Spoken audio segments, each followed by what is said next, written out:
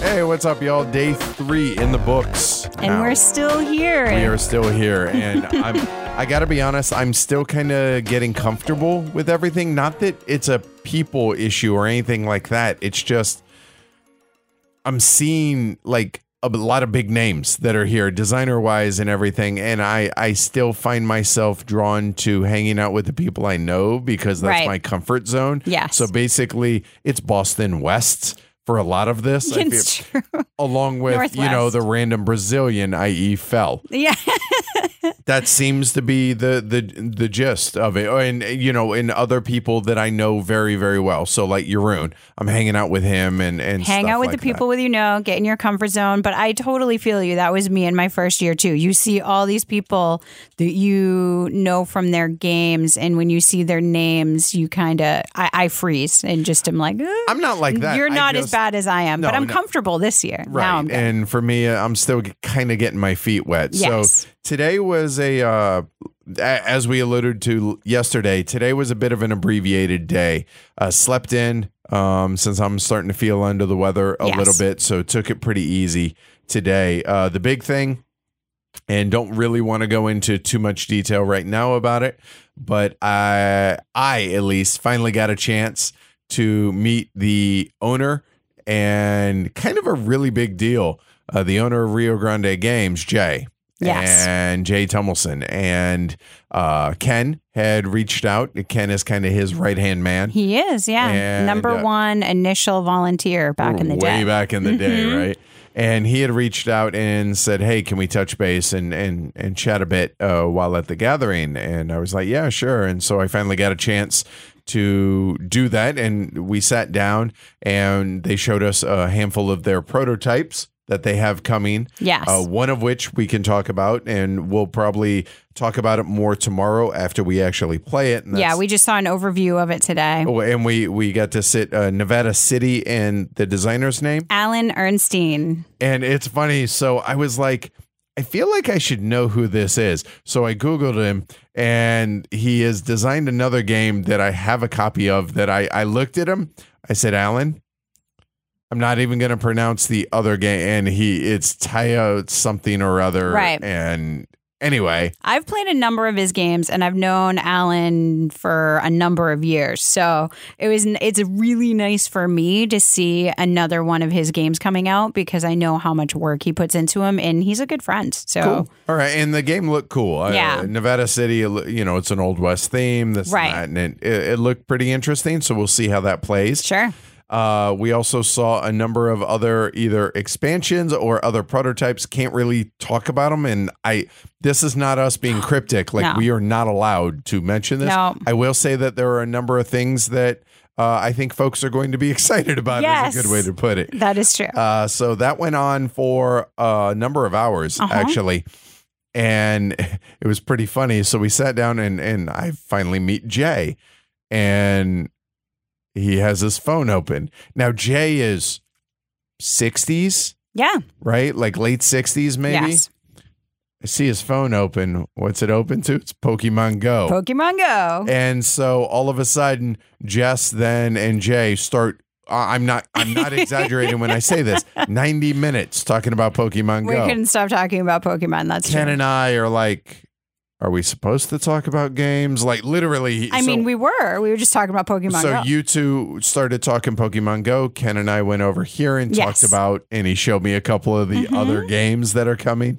And so that went really well. But Jay really wasn't, he wanted to just get to know, yes. I mean, it is the gathering of friends, and it was really nice to become friends. Yes, and we did become Pokemon Go friends, which is great. So, and it was not at all business. However, he did stop by and said, "Hey, were we supposed to talk business?" And I kind of chuckled and I was like, well, maybe. And he's like, yeah, let's touch base tomorrow. Okay, cool. So that took up the majority of the day. I did play one other prototype that I think I can. You know what? I didn't get permission. It's kind of a very early stage version of a gin rummy variant by our I say our own, but because he's local, but Joe Huber. Yes. And so that was pretty cool to sit down with Joe Huber, Jeroen, and Derek, who Derek has been another local. Yeah. He's been on streams. Yeah. And just Derek actually did the graphic design for this little deck of cards for Joe. And it was cool. Plus, I'm retiring from that group because I won that game. And I'm like, I'm never playing with you again. That's it. I'm out. That's it. That's it. Though Joe would tell you that he loses at a lot of games, so that's not that impressive. However, Jeroen does not. So very, very true. And it was funny. He told the story. Jeroen did. I talking to Jeroen the other day, and I was like, you don't lose a whole lot of games, do you? He's very gracious. Yes, but he's not modest. No. And he kind of shrugs his shoulder and is like, yeah, usually if I'm in a game or Joris is in a game, we win the game. However, if Joris and I are both in a game, we tend to go dead last because we're making sure the other one doesn't win. Right. And so whoever else is playing wins. Yeah, so which is amazing. That was pretty funny. So after that, we went to Zeka for dinner. Yes. Which this is supposed to be the best Indian food in the Niagara Falls area. In this area, it's a short walk, which is nice. And they have a buffet. Right. Which is good. Not your favorite. All right. That's you know what? fine. The company was awesome. It was great. And everyone who works there is amazing. Yeah, everybody was super friendly. Always have a great time there. The food wasn't bad. It's just, I'll be honest, there's a local place in, one of the towns near Wakefield. There's a really good Indian restaurant called Rang. Stoneham. Okay, it's in Stoneham. And I'll be honest, that place kind of has spoiled me at this point. Yeah. And so this place was a far cry from that. But in Niagara Falls, I do not expect high quality Indian food. It's the best in the area. And it was fine. That's that. But yeah, moving on. Honestly, only played 2 other games this evening, Silver and Gold, which, wow, did you like this game? And I did not. So I really like heavy games for like nice long gameplay, but I also love to have games I can just keep with me and pull out and play, whether we're at a restaurant or just gathered with friends. Totally reasonable. Yeah. So this is, I think, my new pocket game because I just really enjoy playing it. So the theme, it's by Philip Walker Harding, who is here. As well. And it's a flip and right. Is that a good way to describe it? It is a flip and right. So you're getting 2 cards that you draft at the beginning, and these are your kind of treasure maps. This is where it kind of has a theme. It is an NSV game, so the theme is very lightly part of the game. So you have these treasure maps and they're worth different points, 8, 10, 12, and 14 different points, right? And you have different bonuses on these cards as well. You can get an X marks the spot, which lets you mark any other square, or you can get a palm tree, which scores a variable amount based on what other treasure maps are available to draw from the face-up draw pile of 4. And then you also have gold coins, which you can collect to earn trophies, which decrease in point structure. Those are the things, those variable points that, you think you're working towards something, but maybe that changes as you go. When you complete a treasure map of those 2, you get a new one from that draw pile. And that may change what you want to do because, you can place these shapes that each like round, Tetris pieces. Yes, the Tetris piece shapes that are coming up each round. You have 9 possible shapes, and only 8 of them are going to come out each round.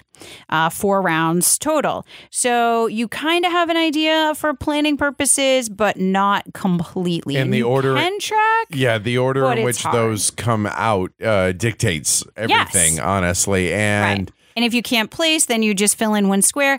All of these things, it's just how they're really simple and not things that haven't been done before. It's just how they come together for me that makes it kind of magical. That decreasing point structure or maybe higher point structure for when you score those palm trees. I enjoy it. I enjoy these roll and right, flip and rights, for what they are, right? Yeah. I will say this is better than On Tour. Yeah, it's my favorite of the flip and write genre right now.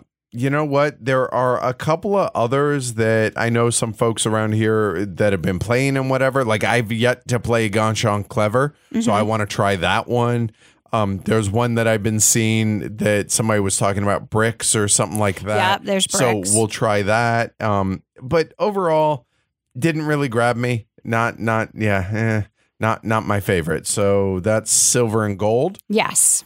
But I gotta say, the highlight of the day outside of the prototypes of the stuff that we can talk about is, and I'm gonna butcher the name of this. You want to try it?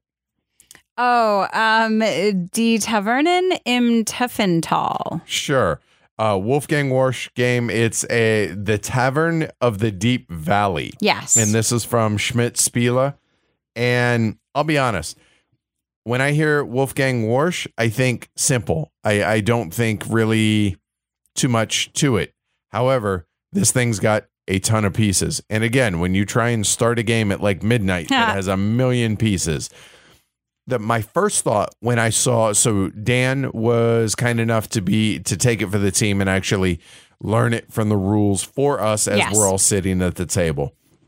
And my first thought was, wow, this reminds me a lot of Feudalia, which is not a good sign in a sense that Feudalia has a ton of different decks of cards. Right. And this does as well. And it has module upon module upon module that you can add on. Module 1 is the base game and whatever. Right. And it was late enough and Dan was like, you know what? We're going to play module 1, i.e. the base game. And that's it. Everybody was on board for that, etc. It's a dice drafting game. So that kind of piqued my interest, when I actually heard about that. Mm-hmm. But man, did it look really fiddly. Right. Let's fast forward to the end of the game. I got to say, I enjoyed this far more than I really, really expected to have enjoyed this game. Fell, who we played with along with Dan, said it's the best game he's played at the Gathering so far. And for me, about halfway through the game, I was like, oh, we could have actually added on all the modules. I wish it wasn't we had. hard. It wasn't. Because the game seemed a little bit simple and a little bit fiddly and a little bit much for the setup for the payoff for the game. However, I think with the other modules, I think it would have been a much more full experience and felt like we had gotten our money's worth for the amount of setup that the game required. Yeah, there is a little fair bit of setup of it. It's pretty simple, though. They did a really good job of making it clear where all those pieces go. I'm really interested in seeing what the different modules will add to it, but I didn't dislike my play of it at all. It was really interesting. It's dice drafting to where you roll.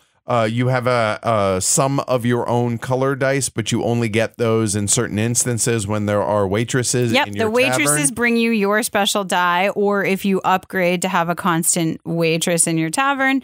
But you always have 4 white die to roll and pass around on a coaster. So each player is playing with those. You take 1 and pass. Right, and there are 2 currencies in the game. There's beer and there's cash. Yes. And each one can get you certain types of extra cards. Right. The beer gets you customers, which then gets you money, which then you can use to hire more staff and get more, which produces more things and better. It's all about efficiency and so getting create that your better. efficient engines but make sure you're going for those points, because those upgrades don't score you anything. They just give you a better ability to get money and beer so that you can then go and get royals that are coming into your pub. And once you do that, they give you points. And those are worth 10 points apiece. And that's the biggest money or the biggest point generators in the game. So ultimately, that's your ultimate goal. Right. And there's one thing about the graphic design that irritated me. I heard Dan say it. I forgot it was late at night. And you had no problem remembering this, but I did. There's a track that as you advance along this track, you unlock certain things, gives you little bonus whatevers. Well, you're flying around this track and I'm moving around step by step by step. And I'm like, what am I doing wrong? And then I look over and you have like 4 or 5 pip dice to be able to move on this track. And I look down and there are these 3 little dots. Like you can add more than 1 die. As long as they're all some say 1 time and some say and I dropped the ball on that. I didn't realize that, and I was like, oh. So yeah, and I saw free stuff on that board, so I thought, hey, I'll just go ahead and cycle around this and get what I need. So yeah, ultimately, the game delivered more than I expected. Yeah. However, I didn't like it as much as Fell did. But I do want to definitely try this at some point with all the expansions because dice drafting and it's done in a good way. And I really enjoyed it for what it was. Yeah. I mean, my only thing with it was a lot of those upgrades, again, they make it efficient, but you really need to concentrate on just going for the points. And unlike Res Arcana, which we played yesterday, and I kind of was like, bogged down in creating an engine, I stayed on point in this one and just went straight points, and that worked well. But I think there'll be more in those other modules that'll give more options. I'm hoping so. So it's Die Tavernen im Tiefen Thal, or the Tavern of the Deep Valley. Tavern of the Deep Valley. So there you go. So that's it. That's all we got for Sunday, which day 3. Big couple days for our last couple days coming up. Excited about those. Yes. So yeah, time for bed. Catch y'all later. Night.